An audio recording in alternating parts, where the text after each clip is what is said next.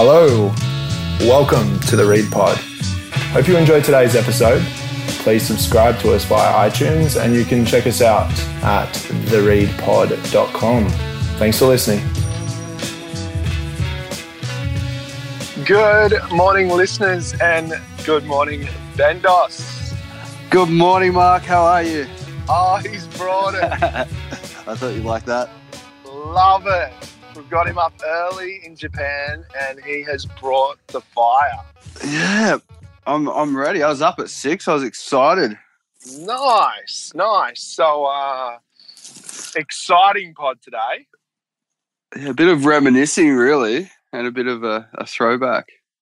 Yeah, and sort of prompted by our GOAT discussions from last week with, about Kelly Slater and all of that, and how we got onto the topic of Mike Stewart. So today we're going to do sort of an unofficial history of bodyboarding. Before we jump into that, though, we're going to start with just having a brief chat about the Lion Air plane crash. Without, obviously, it's a tragic event, but I did want to get your thoughts on it because obviously both of us travel quite a bit, and I just wanted to start there before we jump into the full history of bodyboarding. Yeah, well, you've heard my thoughts about flying. You know I don't really like flying, and this is another example of it. So it's, from my understanding, and this is what kind of scares me more, this was a new plane. A new Boeing. Yeah. Plane, 3 months old.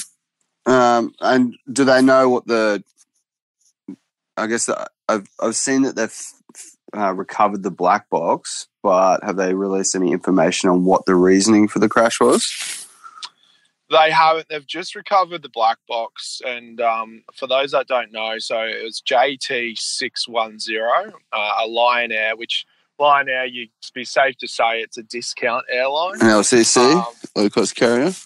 Yeah, yep. And they've crashed into the Java Sea, and 189 people were on the plane at the time, I believe. Okay, where was the flight from and going to? That is a great question. Out of Jakarta, or? I know it's crashed into the waters in Indonesia, so I'm guessing it's left Jakarta. I'm not sure where it was going, which is a fairly basic. Don't worry, we're not about facts. You know that. We're a zero fact checking. So it was going from Jakarta to the other island, and to somewhere. Yeah, in Indonesia, and yes, Boeing 737 MAX 8. So what's that MAX 8? Is that just one of their new? It's a very new model, energy efficient model of the plane. Okay. This, we don't know the reason, right? But let's just say that it had something to do with cost cutting, right? So let's just assume that it potentially has to do with cost cutting on maintenance or something else like that. It's a concerning trend with an industry that's so competitive like aviation, with all these cost-cutting airlines. Yes. That they're trying to save money everywhere they can. Yeah. I guess when you have a price war on something like this, it's great for the consumer, but at the end of the day, you don't want to. You'd rather pay money for your safety. What's an extra few $100s for making sure that your plane's fully operational, 100%. Exactly, mate. I was actually going to get resident aviation expert, ReadPod aviation expert Cam, on to have a chat about this, because I've had a couple of near misses when I used to fly, and I'm sure he's had a few close calls, and all of my near misses were due to dodgy and not thorough enough maintenance. Okay. because it's an expensive thing, especially for you. For you, it was a hobby thing, or were you looking at? Was the dream to become a pilot? The dream was to become a pilot, Yeah. but obviously I started to realise that I'm going to be away from home if I'm a pilot, and then I realised I don't like leaving my house. And you're a raging alcoholic. There's a few things. Yeah. So yeah, I don't think it was something that was going to suit my future plans. Yeah. So one thing, I would never fly with you. I don't know why, but no. But I remember Cam asking me at one point. He goes, "Oh yeah." He was gonna, when he was in Australia, and he was gonna fly, and I think he said, "Oh, come on there." I trust you guys, but small planes scare the shit out of me. Yeah, definitely. So, well, I had a near miss where I was 400 feet off the deck on takeoff, and the propeller started windmilling. So it basically stalled. Yeah. So, and that's when you're at this slower speed. Yeah. So I had to put the nose down and hook it onto another runway and landed on an adjacent runway on the grass strip. That's fucking crazy. At Archerfield. So that was one of them. And then the crazy thing about it is when I landed, they said, "Oh, we're not really sure what happened, but we think it was dirty spark plugs." Huh. And you're like, well, I don't check the spark plugs in my pre-flight, and I don't. So, I mean, shit like that in aviation is scary. And then another one's due to weather and things like that. Yeah, I've been on one flight, and it's probably the one flight that really rattled me. And we're flying to, I think we might have been flying to my grandma's funeral, and they were living out in like a few hours west of Sydney, near Bathurst. And we were leaving Sydney on one of the smaller, one of the regional express flights. Yeah, and it was bad weather, and then we ended up having to turn around because of a maintenance issue. They couldn't fix the problem there. They had to go back to Sydney to fix it. So it was like, oh yeah, it's no problem to fly there, but we can't fix it when we get there. It's like, oh fuck. But we were just getting thrown around in bad weather. And after that, it's like, oh. I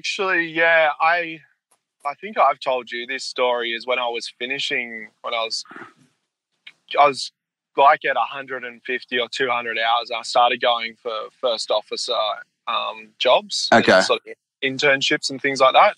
And I went for a job with one of those regional airlines, and I went out with the chief pilot one day, smashed it, and did my interview, and had an amazing flight. And I was doing aerobatic stuff in Citabria. Yeah, and he was really into that, and he thought, all the other pilots just came in with their multi-engine sort of skills, and I think he respected, because he was an old army pilot or something. But the next day he took more interviewees out, and he got into a flat spin over Byron Bay and crashed. The day after. And the day, like when I finished my interview with him, he said, "Oh, you've got the job. I've just got to keep doing the process." And he's like, I look forward to bringing you on. He was a lovely, lovely guy. And the next day he got in a flat spin. So can you explain to everyone else that has no idea what a flat spin is? So it's basically where the plane starts to stall, and usually when the plane stalls, a wing will drop and it'll start gaining momentum and speed. Okay. And that will mean like stalls, like there's a system in place where wing drops, you get speed, and the plane starts turning to get speed, and you pick up speed and you go.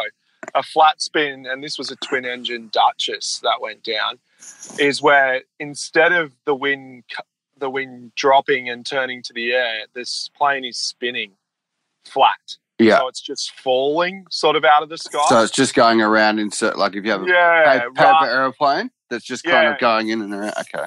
Rather than nose down, wing down, turning and cutting through the air to get speed. Yeah. So at that point, I think I was like 22 or something. I was like, I'm hanging this shit up. Yeah. Yeah, because you were, I guess as well, you were, how old were you when you got married? You were 25? 25 or so it might have been when I was like 23 or 22. Yeah, so you were pretty much, okay, gotcha. So at that time of your life, it was like, well, is that risk worth it? Is that risk worth it? And then you think, okay, flying a 737 is like flying a bus. I don't mean to, I'm not shitting on it, but like you basically go up to a certain height and then you fly it for 12 hours and then you wait at the airport for 3 hours. And then do you know what I mean? It's too much waiting around for me. You know what I'm like? Well, what are you doing? You're pretty much, and really, how much are the pilots doing these days and how much is actually like automatic? Do you tell me? Oh, heaps is automatic. Yeah. Shitload. Yeah. I've actually got this crazy photo of me when I was, which I saw just recently. I might post it. Of in an old 737 cockpit, and like all of it's mechanical. And now you look at 737 cockpits, and they're glass. Nice. They're beautiful glass cockpits, and they're like, it's a different. So just a touch screen. Just a touch screen, mate. So I think, yeah. So it's going to be interesting to see what comes from this. I think overall, this industry, flying shouldn't be cheap. No. Like jumping on a plane should not be cheap. So, we're obviously our thoughts are with everyone and their families, and I'm going to be following this closely. I will try to. We're obviously doing a bit of a Read Pod special in the coming month, and we'll try to get Cam to join us and fill us in a bit of the aviation side and what he thinks. Yeah, I've got one. I know you love your calling bullshit. And when we're on this and we're talking about the LCC carriers, I'm kind of, and I'm going to call bullshit on it. Travelers that travel like they're in their fucking bedroom. Oh, I love this one. Yeah. What do you think? It does my head in. Okay. I've got something that's going to make me sound like a complete fuckwit, but I'm going to say it. Good. Business class, when people put on their pajamas immediately, even if it's 11 a.m. and they rush to put their pajamas on, you're a fuckwit. I'm calling you. You are an absolute dickhead. Why would you be wearing pajamas at that time? And also, why don't you just wear something comfortable and just have a nap? Yeah, but like, why not just this is what I don't say. Like, I guess the whole thing with flying was, and this is all tied in with LCC stuff. It was expensive, and it wasn't something you did all the time, but people dressed nicely when they got on a plane. Yes. Okay, so you're calling bullshit on the general public. The general public and their sloppiness? Their sloppiness on planes. Oh, dude, I'm the sloppiest of all time. Really? Well, I'm calling bullshit on Mark Reed on his sloppiness in business class. Wow, I love that. I love that. So I think you're better off wearing those pajamas and cleaning yourself up a bit. You like the respect, and you like you're the opposite. See, I'm hating the people that walk on with a suit, get changed in the pajamas. I'd prefer to wear my trackies, my slides, and a jumper. Yeah. Like, there's nothing wrong with, when people are actually, what I'm thinking is, if you go out in public, you're not going to wear, like, if you're going to the shops and you're going to see people, you're not going to wear that. So why the fuck are you wearing it with a whole bunch of other people at an airport with your fucking pillow around your fucking neck an hour before fucking flight? Like, it's like, and people at airports and it's like they've just been to like war or something. Like, they're in their most vulnerable, lowest point. It brings out the most horrible nature in people. Now, what about this? Putting your seat back on a domestic flight. Okay, so I got on my flight back from Hong Kong to Japan. I got a tap on the shoulder for putting my seat back. What do you think on that? It was a 5-hour flight, 4.5-hour flight, and I was fucked. That's international. It's international, but what? Okay, I would have put it back further. okay, but it was. I felt really bad, and then I felt really uncomfortable to do so, and because they were. I think they were Japanese, so I didn't. It was like, oh, okay, I want to be respectful to them. I was trying to saying to Sarah, like, should I put it back? And I felt really awkward about it because they'd asked me and I said yes. And because you're essentially Japanese now. Well, because I looked them in the eyes and like there was a bit of a contract there. There was a bit of something there that I was like, I'd agreed to terms. Okay, I won't do it for you. But okay, going back to domestic, putting your seat back on domestic. As far as I'm concerned, if seats can go back, they should be able to go back. See, I'm a no. Okay. No. You do not put it back on a domestic. I mean, I'm not the smallest guy, and the problem is sometimes my leg, like my massive quads, will not quads. What are my thighs? Your thunder thighs. My thunder thighs will push the back button, and I won't know it's gone back a bit. But that's the best thing I've ever heard. But I know domestic, you keep that seat forward and upright, and yeah, that's what you're doing. Yeah, I'm asleep, and this is the other thing. I'm asleep before takeoff, snoring upright, and then I'm snoring the whole way, no matter what time the flight is, and then I wake up on landing snoring. Okay, that's you're good. I'm pretty good at sleeping on planes, but if I'm a little bit excited, there's no chance. It depends where I'm going. Like if I'm coming back from somewhere. So, but what are you talking about? You're laying in a bed in first class. Of course, you're going to be snoring. Shut up.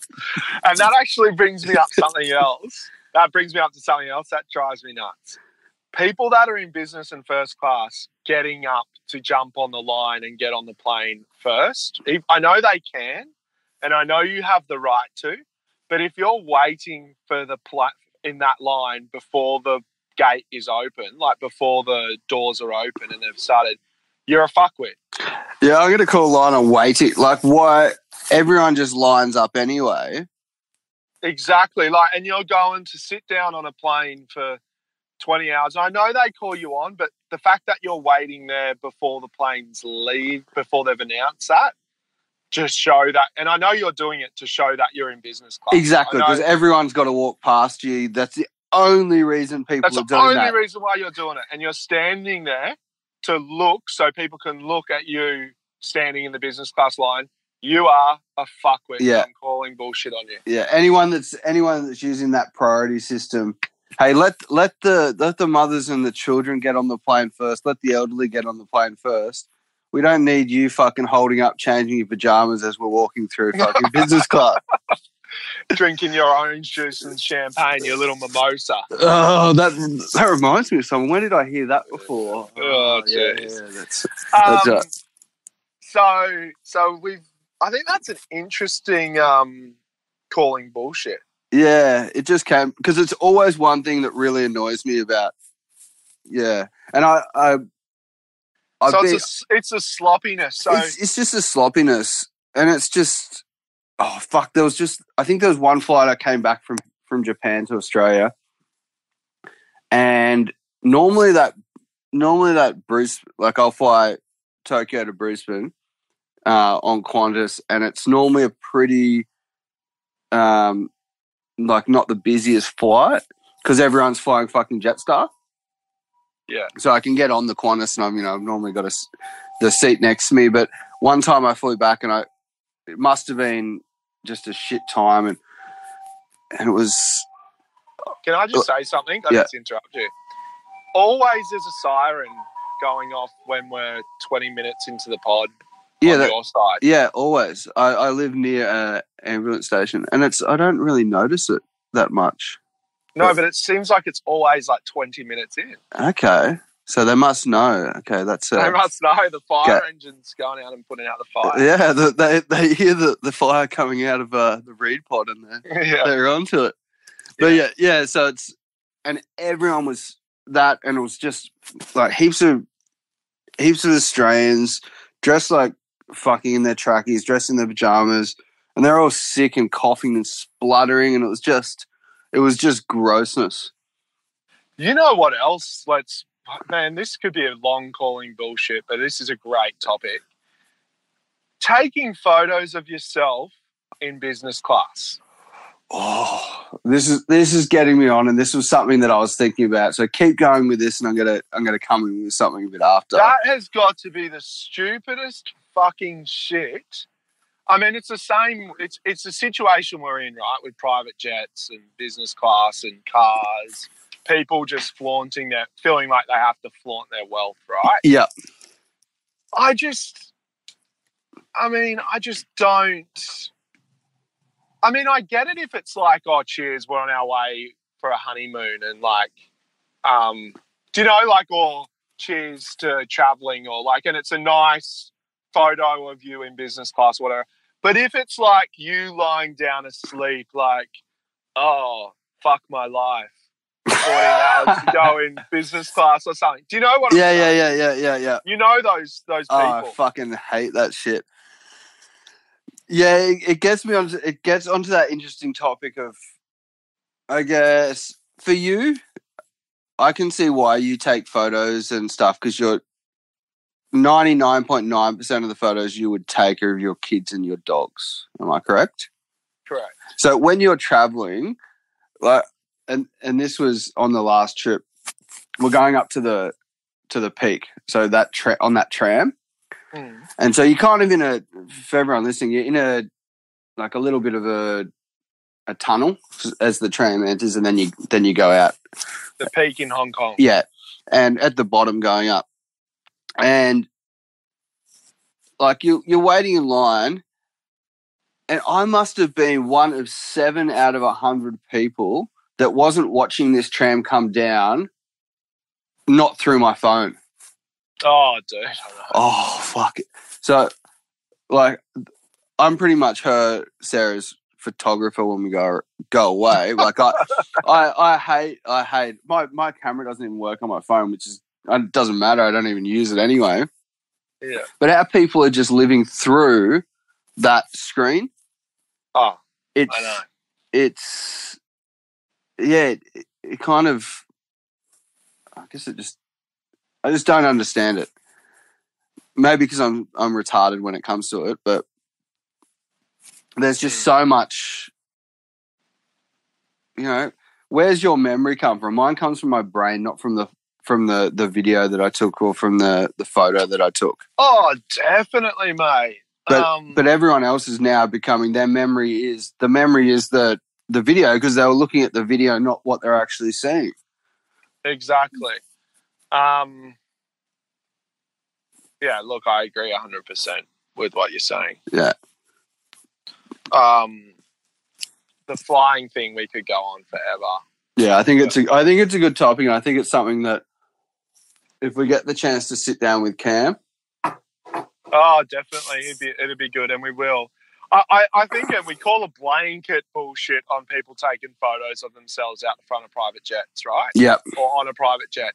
If you do that now, you're a fuckwit. And there's no coming back from it. There's no, it's over for you. You're cut off. The reed pod, we've called bullshit on you. Yeah. I thought you were going to call bullshit on something else regarding to your golf game. Yeah, well, it is, and this is something else that kind of comes up. So I played golf with I actually played at a sick course yesterday. So I played with a doctor that I know. Invites me out. Whereabouts? So about an hour away from where I am, so a little bit in the countryside. So one of the older courses, like, think of what we played near Fuji, and a little bit better than that. Lovely. So 60-year-old doctor, and he's his brother that doesn't speak any English is like 78. So I have the caddy, all the thing. But I was going to call bullshit on Titleist and their golf balls, because for me, I can't go and use another golf ball now. Like, because they're such a good golf ball, it's hard to go back. It's like when you get the taste of something good, you can't go and use an inferior product. So, but the cost of them is fucking bullshit. So when I hit one in the water, it's like just throwing $5 in the water. Jeez, yeah. So, you're $60 for 12. And I probably went through 6 golf balls yesterday. So I'm calling bullshit on that. And then I know that I don't have the willpower not to buy them again. So yeah, that's what I was going to, but I'm going to go less into that. I could have ranted for a while and about some other stuff, but I like I think you could also call bullshit on Titleist the name. Yeah. So why would you call elitist, Titleist? Is that what does it mean, and why is it called that, and how do they expect people to say it? I don't know. I know it's Titleist, but I don't know the actual history behind the name. I just used to always think it was like an elitist thing, because it kind of comes back. And I do like what those guys at the guys at Golf Gods. Have you seen those? And they've just pretty much blatantly ripped off and just done titties. Oh, really? Yeah. Oh, it's exactly the same. Just titties instead. So they're not sexist at all. No. Oh, you should see. Super sexist, everything they do. And not that golf's a sexist sport or anything either. No, exactly. Or elitist. Shout out to our lady listeners. Yeah. We love you. Thanks for listening. Yeah. But yeah, it was good fun yesterday. So they fully look after me. They just pay for it, invite me next time. So it's pretty lucky.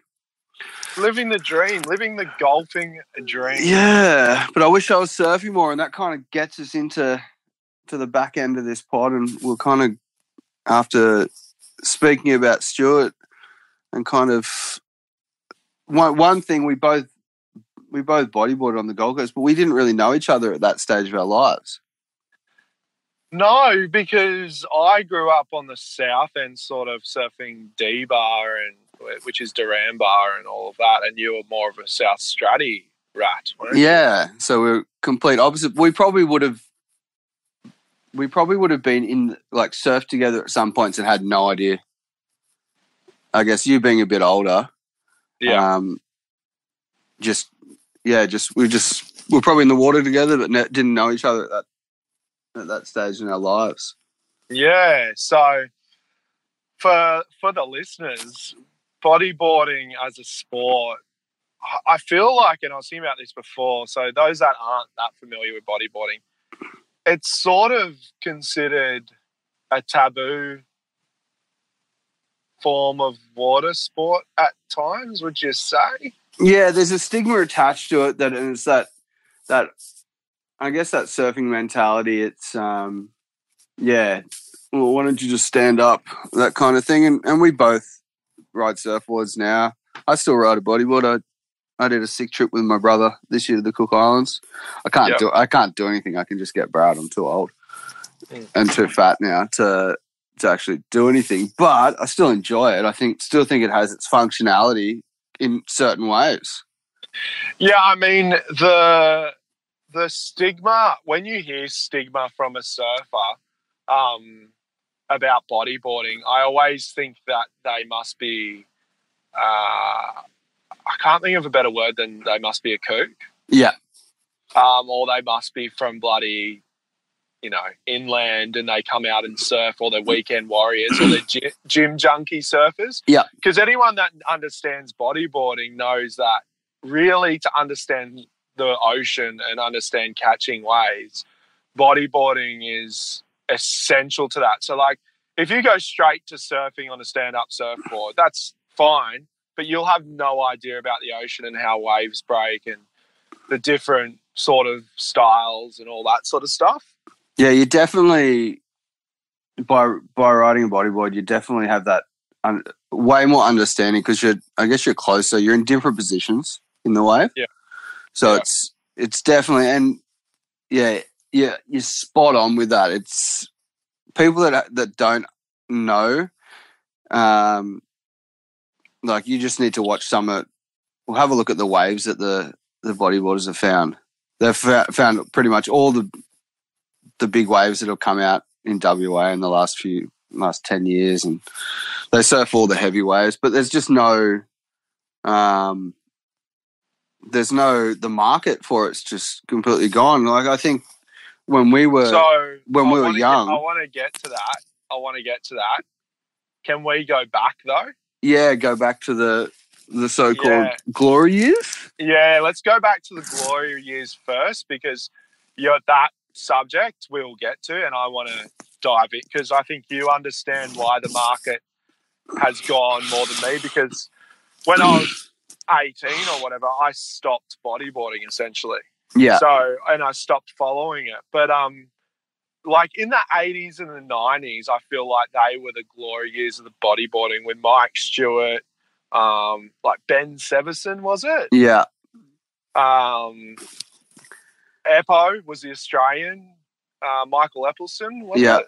Yeah. And guys like that, but it was really led by the Hawaiians.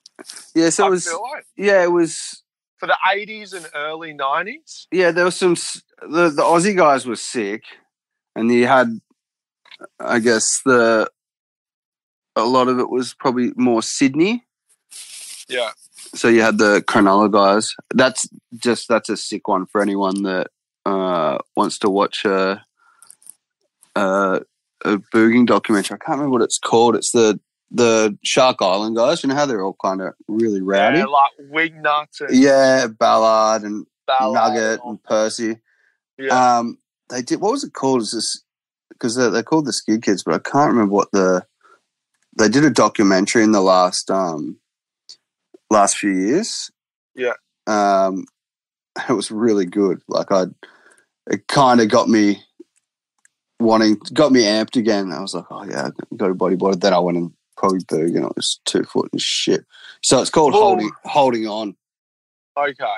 So I'd recommend having a watch for anyone that booged when they were younger and they remembered watching those Shark Island videos and stuff like that. Yeah, it's definitely a good watch. So in the and that sort of brings me to the other part of it. In the mid-90s, like booging vids were crazy and they were good, but a lot of the footage was that Hawaiian stuff. And like shout out, they also remember Chris Wan and things like that on the stand-up. People think Finless is cool right now. It's crazy that guy was doing it before anyone was even thinking of it. Yeah, well, I think if you go further back than that, there was who's the other guy? Danny Kim. Yes. So all of that Hawaiian vibe was huge, and then all of a sudden in the mid-90s there was the Californian movement. So the early to mid-90s, and the thing that really hooked me on bodyboarding was, I think, early 90s was a video which we've discussed before called The Inside. Yeah. With possibly one of my favourite surf bodyboarding movies of all time and one of the best soundtracks ever. So, and this is something else that I think more so, and maybe this is growing up watching booging vids, but the music compared with surfing videos, I think bodyboarding videos, I think they were the music was a lot better. Maybe bodyboarders have a better understanding of music. Well, in that era, no question. Yeah. The music and the content of the videos and all of that, booging vids were smashing it. Like, I know Momentum was big and all of that, but it was nothing compared to... So, obviously, Inside led into bodyboarding movies like No Friends and all of that, which... That was taking the world by storm. Yeah, so that was late 90s. Yeah. When No Friends won. Yeah, okay. So, but if anyone going back to The Inside. So The Inside was a bodyboarding movie, and I remember it was one of the first movies that shot the barrel from inside the barrel. So and was it who made that? Was it Scotty Carter? I'm not sure, but I'll had one of my favourite bodyboarders of all time on it, Chad Barber. Do you remember him? Yeah, I think he's honestly, I think he still hangs around, around like he's around Cali and that, and he's just like a full-on myth, lives in his car and like just soul man still. Well, best barrel riding style and those cutbacks he used to do with the two hands, sort of better than Ben Severson, sort of like it's hard to make a two-handed cutback where they hold the front of the board. It's hard to make that look cool. Yeah. But he made it look cool. He had crazy stuff, and just the waves that he was doing Mexico trips and all of that sort of stuff. So, yeah, The Inside, check that out. Even if you're not into bodyboarding, that it's got on the music on it has Slayer. I remember. It's also got Beastie Boys. Shake Your Rump is on it. Nice. Yeah. So yeah, Scott Carter. He'd be an interesting guy to speak to one day, wouldn't he? Yeah, he would. Yeah. So, and then that kind of moves us in, and then you kind of had these. I think that, especially, so when you started, I would have been a little bit after you because you're far older than I am. No, just kidding. But that in Australia at that time, everyone was bodyboarding. Yeah. I remember being at school and there were more people bodyboarding than there were surfing. Yeah. So when we went for school surfing, everyone was booging. And then it's just no friends. I remember going to the premieres. You would have done the same. Yeah, definitely. I went to the No Friends premieres, hung out. I remember getting loose with some of them, and back in the day, yeah. Yeah, I remember getting really drunk when I was young, and I remember spewing in one cinema with with another friend, and it could have been on people in front of us. So yeah, they were really wild, and that kind of went in from the No Friends, and I remember they'd come out and do the tours, and then the next one to come on was Tension, and Tension just kind of, at that stage, everyone was looking into bodyboarding because that kind of crossed. So it moved away from bodyboarding as well. So Tension's a weird one for me because, yes, I was into it, but I was like 18, 19, I think, when Tension started coming out. Yeah. I was definitely more into the Californian bodyboarders like Ross McBride and the style of the Californian guys. Okay. And Tension didn't really... Like, I liked it, but that was towards the end of my love affair and I was becoming a hipster longboarder at that stage. Okay. Sort of a fat man's Alex Noss. Okay. But you were nice and skinny at that stage. So. I was at that stage. At that stage. Long blonde hair, skinny. Yes, true. Jeez, what happened? Exactly. But, yeah, so, like, I don't know, Tension with all the drop rolls and all that. Like, I found it. So Tension was how many Tension videos were there? I think they did 10 plus a couple of like vacation and a couple of like maybe one or two extras. Jeez. Okay. But for me it was okay. You had that, and it was funny when it came out. It was that whole CKY influence stuff. But it was Was it before CKY? No, it wasn't. They were pretty much influenced from that, but the bodyboarding from that was because you had, at the same time, you had your No Friends, you had your Tension.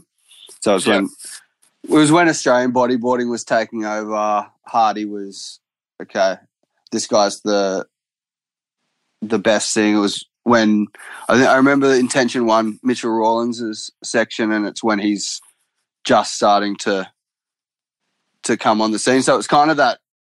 I used to do comps. I used to do comps against him. And just win all the time? No. Nah. But I did do comps. So he was probably in the same time when I was finishing up, I think. Okay.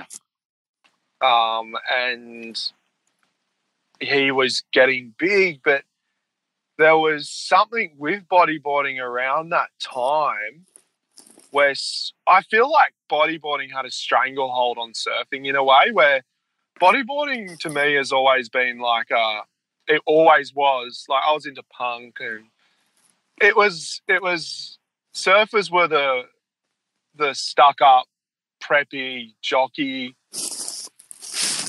Yeah, I'm side. I'm completely with you on this, and this is the and something happened where bodyboarding stopped being that punky, and it just got lost a little bit. And this is a really good take on it, because now that and this is kind of when I fell out of it, it kind of went into this hardcore phase. So it almost got, because it was alternative, it was something, okay, I'm kind of going against the grain with how I'm thinking what I should do going surfing, like writing a stand-up, doing something different. I'm listening to a little bit, I'm listening to punk, I'm having fun, but then it kind of kept going, and then it went into this really hardcore punk, and then into like hardcore and stuff, and then it's almost like into the straight edge kind of thing, and it kind of went too far. Yeah. So yeah, it was. So always, what sort of happened? Because like even with D-Bar, right, Duran Bar, anyone that knows bodyboarding and sort of the history of the Gold Coast, I guess, Duran Bar was most predominantly a bodyboarding wave. Even though guys like Mick Fanning and Parker and all them used to surf there, it used to just be really a bodyboarding wave. And then South Stratty was a lot too, wasn't it? Yeah, it was the same thing. There was always heaps of people. If I go back and this is I don't know anyone. Like I guess that's why I don't boog anymore. Like if I'm home, if it's good, I'll go with Evan. But it just doesn't interest me as much, because I like the social aspect of it as well. When we were young, there was always groups of us, and you'd know everyone. So, and there was heaps of people, so you could kind of get your own few peaks. So the bodyboarders would have a few peaks down past pipe, surfers would kind of surf pipe, and then the local surfers would be mixed in with the boogers. But all the kind of kooky surfers would kind of surf like pipe and going back to kiddies. Yeah, and I just think surfing had gone to that point where those boards, the only boards that they were riding were super thin, shitty thrusters.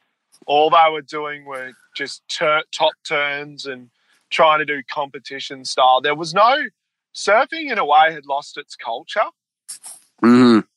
Do you know what I mean? Yeah, and bodyboarding brought this new culture in at that point in time. Exactly, like it was this youth. It was the especially with the No Friends stuff. I feel like the No Friends and the No Friends came off all that those inside videos. Yeah. Enough Said, I think one of them was. Yeah, yeah, Enough Said. And then, did you ever watch Four Monkeys, or was it Yeah. Four Monkeys? Yeah, I remember watching that. And then there was another one that I really liked, and it was, did you ever watch Welfare?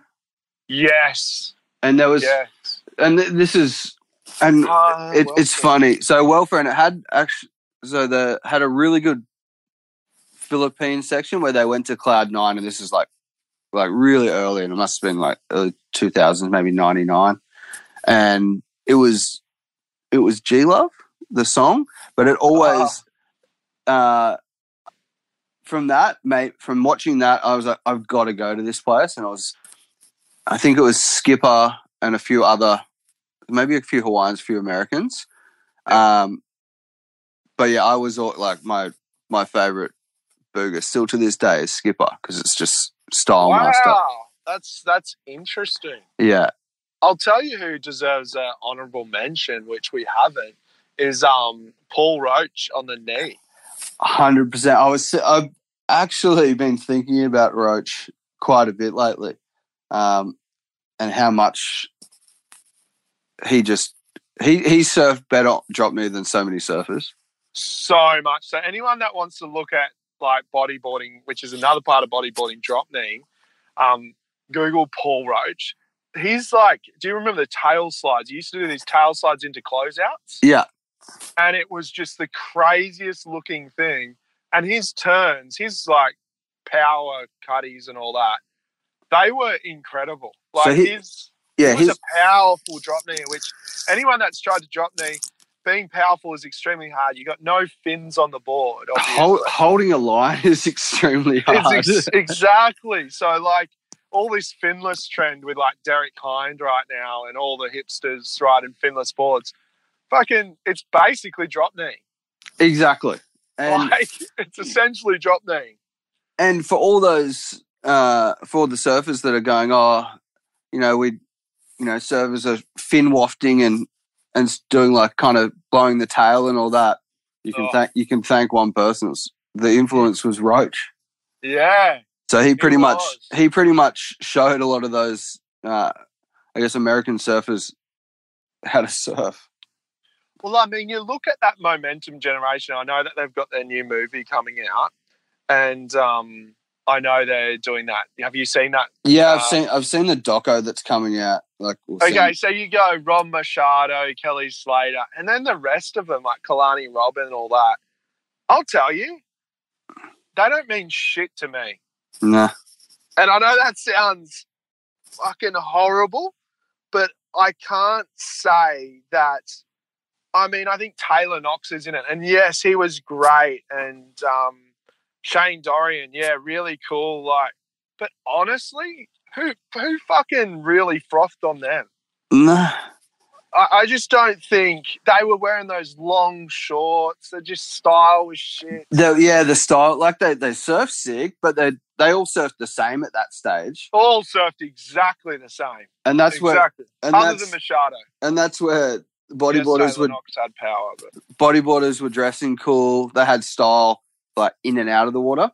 Yeah, and they didn't give a fuck. Exactly. But now, but it's so lost on me now. Bodyboarding. I think bodyboarding it's almost gone offshore from Australia. So in Australia, it's not called bodyboard anymore. But you'll go to South America. You go to Europe, like it's massive in Europe now. Okay. Because they're finding I guess it's in Australia. Bodyboarding's still there in the pockets, and go to any slab reef, and bodyboarders are the one that are dominating it.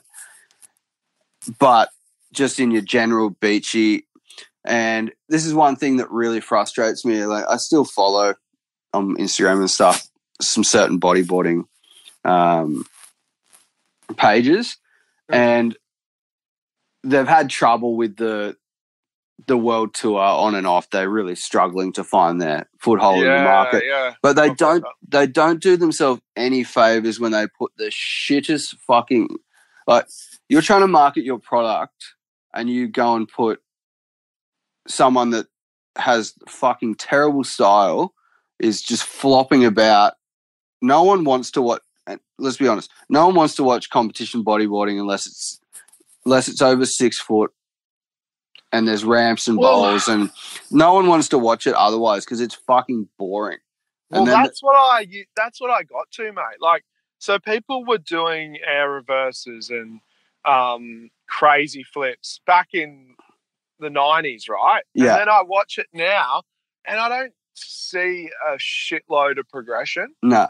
And not that you're always looking for progression, because, like, to be honest, the best surfing I like is not progressive. It's probably like, getting better lines and power surfing and that kind of stuff. Yeah, like surfing in the right way. So, yeah.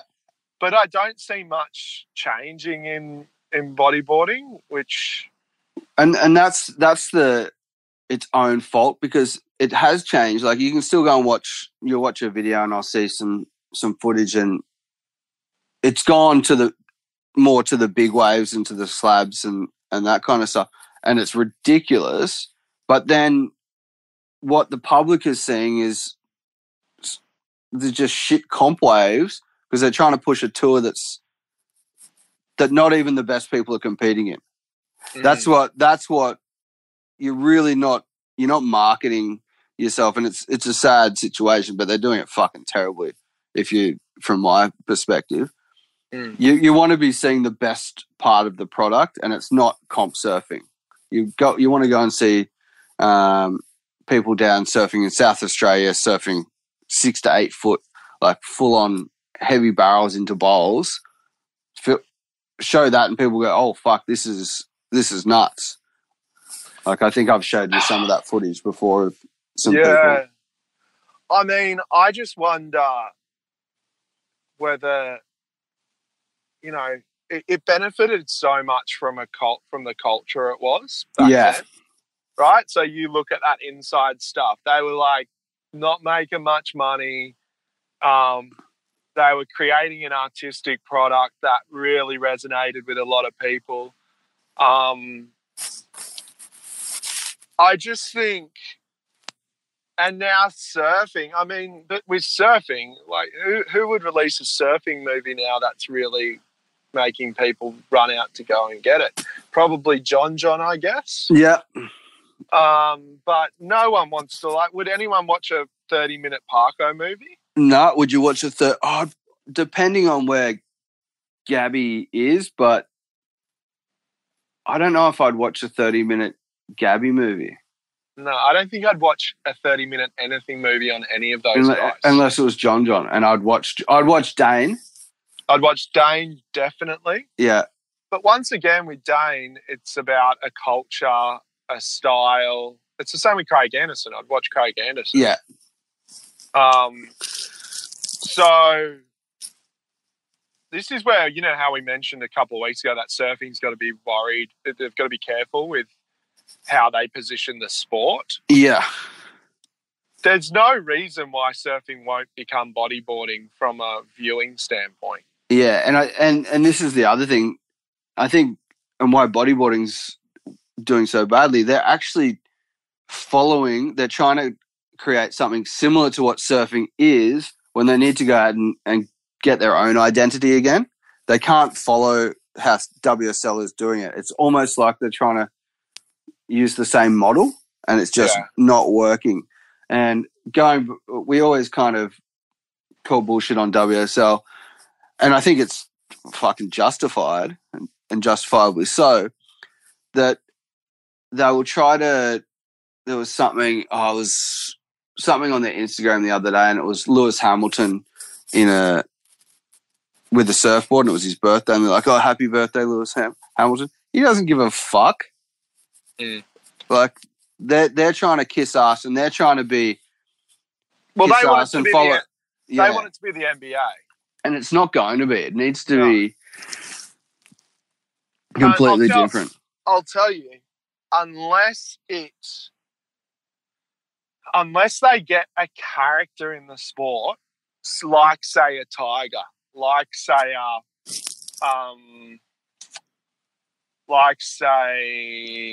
someone who transcends the sport from a character standpoint, I just don't see it growing. I don't see it getting to the next level. Yeah, because you've been so lucky, I guess, with Kelly for so long, and then Andy for that point in time. But to get someone like that that's got both the talent and then something different about them, they're not cut from the same cloth as all these other guys. Let's hope that I guess our biggest or our favourite surfer is old Big Wade. Hopefully he can cut a path with his beard. Shout out to Big Wade. I saw you at Bunnings the other day.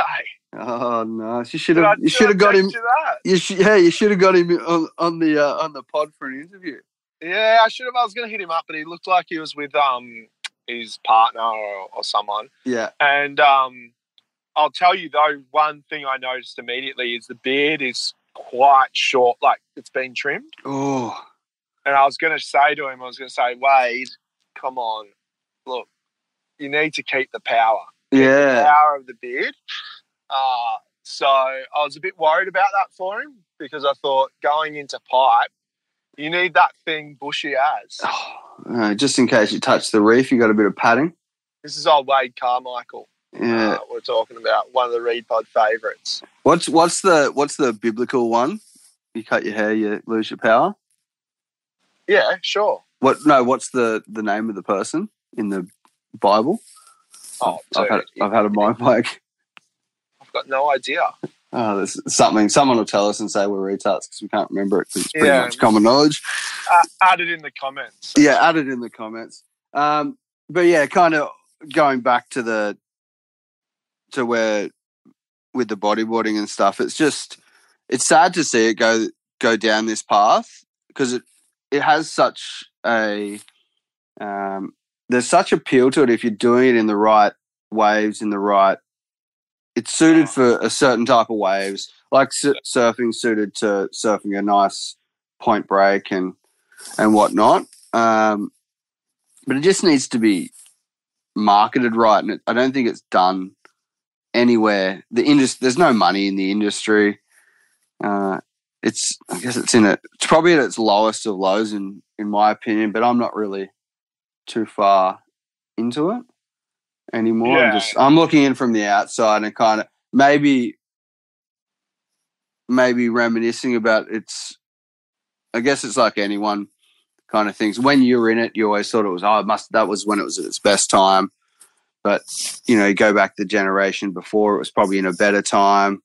And then, I feel like we're right, though. I feel like those 80s, 90s for bodyboarding.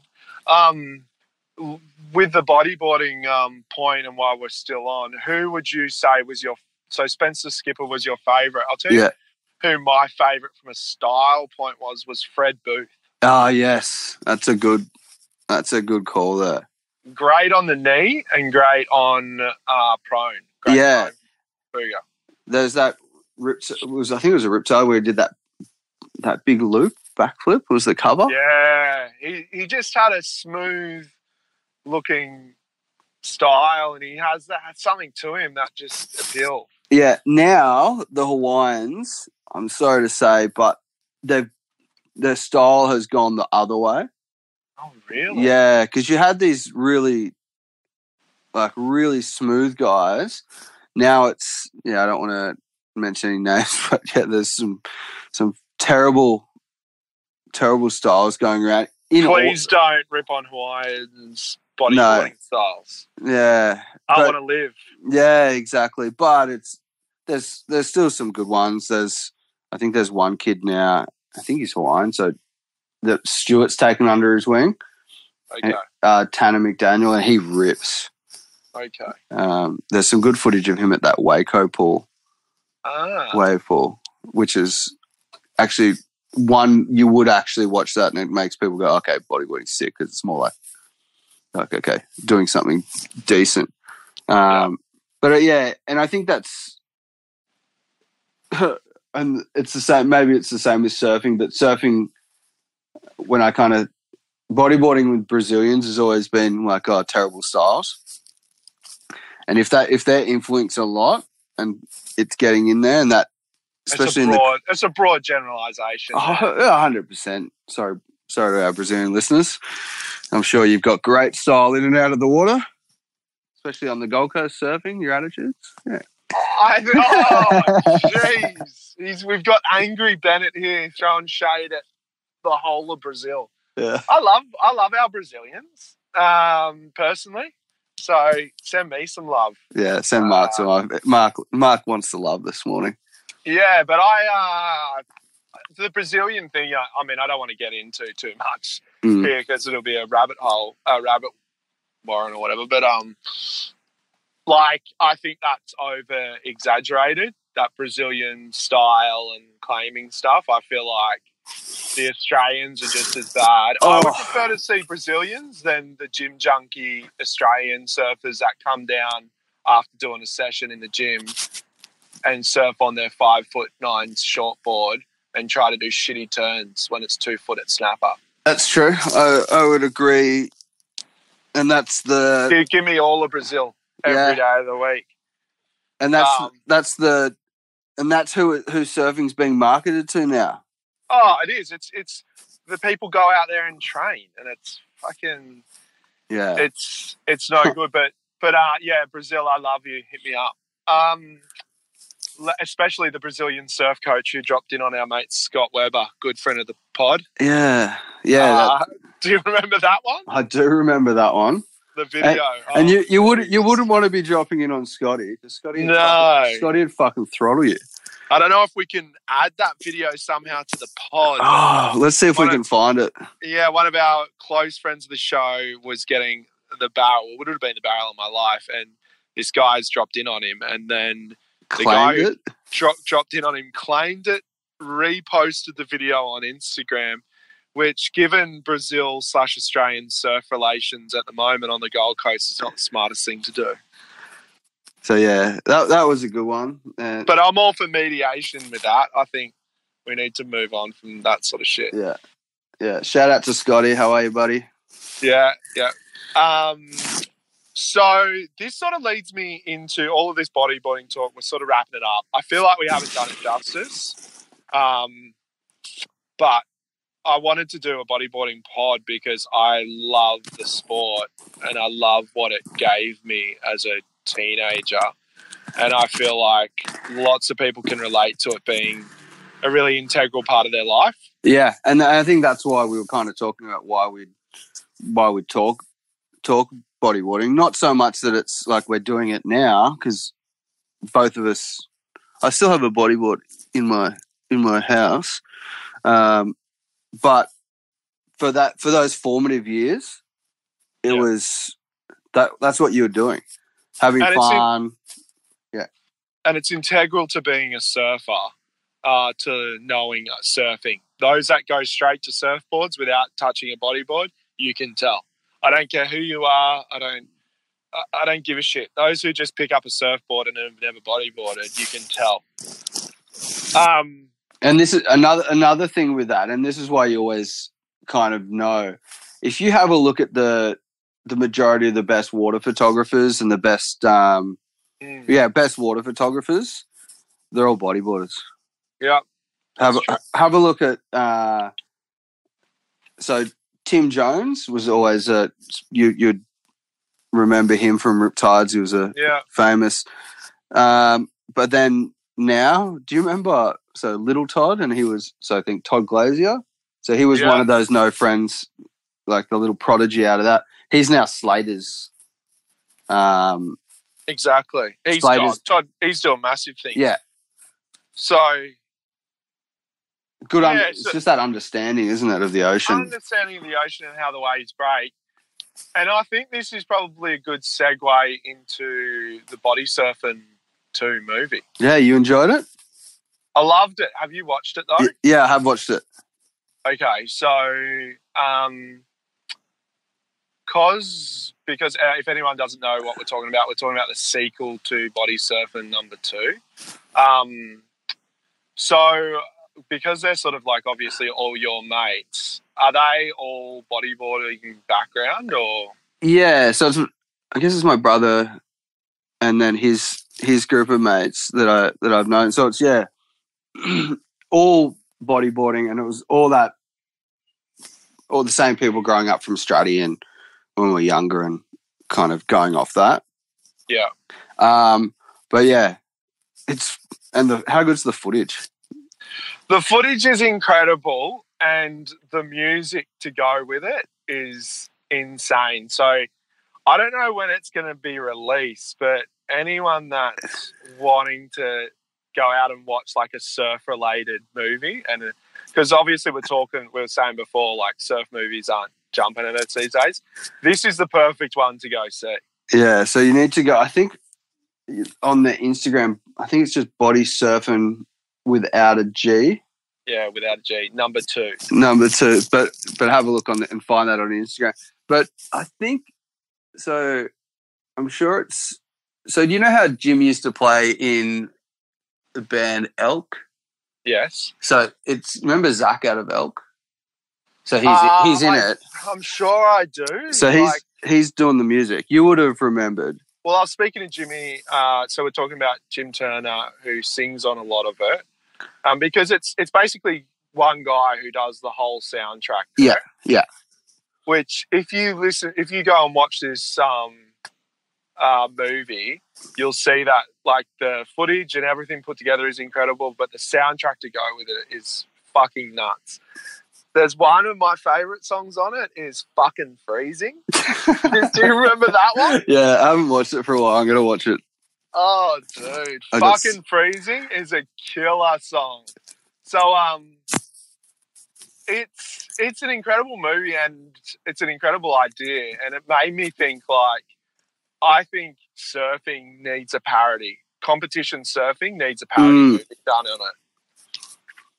I think you're right. Of a guy who, like, trains his ass off, ties his jersey up like Fanning and, you know, like, takes it super seriously but is actually really shit. You know, slugging it out on the QS or something to be, you know, he's got all these stickers on his board but he's just complete. I don't know. It made me think. Yeah, but I don't know if you could do that because I don't know how it would be if you could perceive it that well for a surfing one. I don't know how to come across. Yeah, because I guess with the body surfing movie it's a fine line, like, because some of the waves that they're getting are absolute slaps. Yeah, and that they've done it in a way that it's so, like, you're almost like, are they fucking serious? Or like if you didn't know who they were and you really didn't know, and you're just putting this in front of someone, it's done so well that you're thinking, yeah. Oh, it's mostly like at some of the waves I'm thinking, yes, I'd be sweet, like I'd body surf that, and then it gets to a section and I'm like, holy shit, that's heavy, like that's proper size. So they went to I was talking to my brother about it, and so they went to the San Diego Film Festival for the first one, and they won the festival, but I think there was a bit of hate coming from the hardcore body surfers from the wedge and stuff. I've heard that, and that they just didn't like obviously with the American accents and that just taking the piss completely out of it. Yeah, which. Have you seen Mike Schultz there's a new body surfing movie coming out, We the Body Surfers? Yeah, I sent you the footage of that, him at Tahiti, huh? That's crazy. Dude, that's fucking nuts. But if you can't, like, you got to have a bit of fun. I just think you can't take yourself that seriously, can you? No, I love it. And how fun is body surfing? It's so fun. It made me want to get in the water, and that's when you know something's good, when it makes you want to get in the water and, like, go do it. Oh, I can't wait to see you out at Froggies. Oh, and that's what I was thinking as well.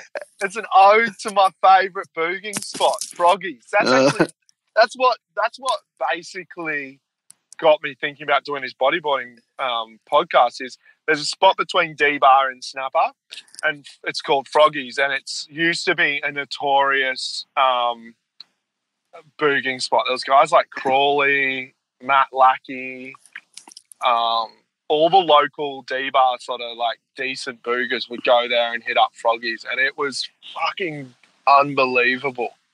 And this is where most of the movie's at. So, and that's when back then there was heaps of sand there. Hey, mate, not much. Not much. Nah, dude. No. Like, you were getting washed up on the rocks all the time. Yeah.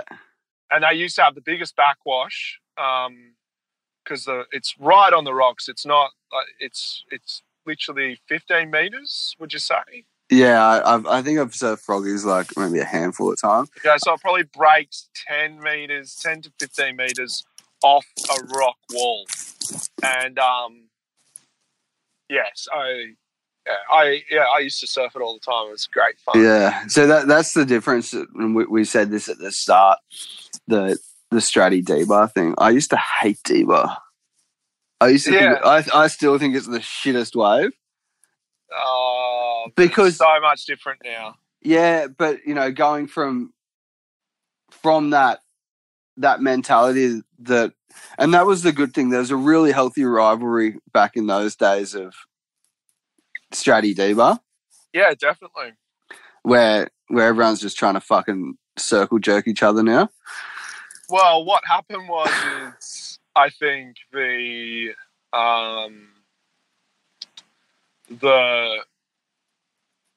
sand pumping started and it impacted D-Bar massively. Like, D-Bar's nothing compared to what it was as far as like the heavy peaks. And I know what Stratty's like, and I definitely haven't had as many, like, I haven't had the sessions I've had at Stratty that I had at D-Bar. But, yeah. D-Bar used to do that same thing. Like, it used to be just sort of similar to Stratty for sort of heaviness. The only problem is you just can't escape the crowd at D-Bar, whereas at Stratty, you can just keep going north and escape it. Yeah, you can head down the beach. But I don't think Stratty is as good as it used to be. Like, I just remember, and I've always I wanted to talk to you about this on a podcast. So when we were younger, and the idea of going surfing, there was no checking charts. I think I've mentioned this to you in the past. So you'd go, but you'd seem to go every weekend, and there was waves. I know, and mate, what about waking up in the morning before school at like 4 a.m. and riding on your bike? I used to ride like how many 10K or something. I'd ride from fucking Ashmore, dude. Exactly. And you just get down there, and it'd be good. But do you know why it was good? Oh, so this is because the wind wasn't up. If you get up early enough, this is one thing we start to forget as you get older. If you get up early enough still, the wind's not up. Yeah, like the wind's not up. No, but I just remember, like, even if I went and surfed out the front, the banks were good. I just remember it maybe it's like now becoming picky because I've surfed Stratty so much when I was younger. I've become so picky if I bodyboard. So it's really hard for me to get motivated. And I guess that's what happens as well. But when you're just running on like the half a foot sliders on your longboard and without your leggy, just single fin, just chopping people down. You don't need any waves and you're just cool. Yeah, well, I'd much rather, and that's how now where, for me, if I have the choice, 1 to 2 foot sliders on the Mal, maybe because I can't surf anything else. Yeah, definitely. But that's what I like to. I get more enjoyment out of that now, and I think that's because a few of us like surfing the Mal, so it's pretty lucky if you can still go and surf with a few of your mates. What we should do is a pod top 5 water people style. Yeah. So whether they're boogers, shortboarders, or longboarders, just top 5. Yeah, we might need a panel on this one. Oh, we need a panel. We've got some big things in the works, as you know, and once we do we're going to be doing start doing you, me, and Soren as like a recurring show. Yeah. More, and that's going to start in about a month, which is super exciting. But before then, we're just going to keep doing it as is, because I don't know how to edit sound. And oh, dude, we tried to have a 3-way phone call this morning. We couldn't even work that out. I know. So yeah, look, we're useless, but we're getting there. We've got some very fun times ahead with the pod. If we've missed any names on the bodyboarding topic, hit us up in the comments. Oh, we could have gone so much deeper. We could do one just on California Dropnet. Exactly. You know? So we could go super deep on it, but I think we just hit us up in the comments on Insta or wherever, and add some names. Obviously, the Australians we haven't even touched on, like the players. We only named a few people there. There's just completely different. But we didn't really want to touch too much on going deep into it, but just about our kind of how we were influenced by it. And our love for it. Yeah. So one thing as well for the listeners, if they want to call bullshit on anything and they want us to call bullshit for them, please do that. But you can't call bullshit on us. That's the only rule. Yeah. You can if you want. Yeah. And, Yeah, because we've got a good calling bullshit coming up on the pod with Siren shortly too. So I think that's wrapping it up, mate. Yep. Thank you, everyone, for listening. Please subscribe to us. Tell your friends. We love our listeners, don't we? We certainly do. And the pod is, as we said, it's changing. It's crazy. This pod is becoming something. We're having fun doing it. Yeah. So subscribe and thanks for listening. Catch up. See you guys. All right. Bye.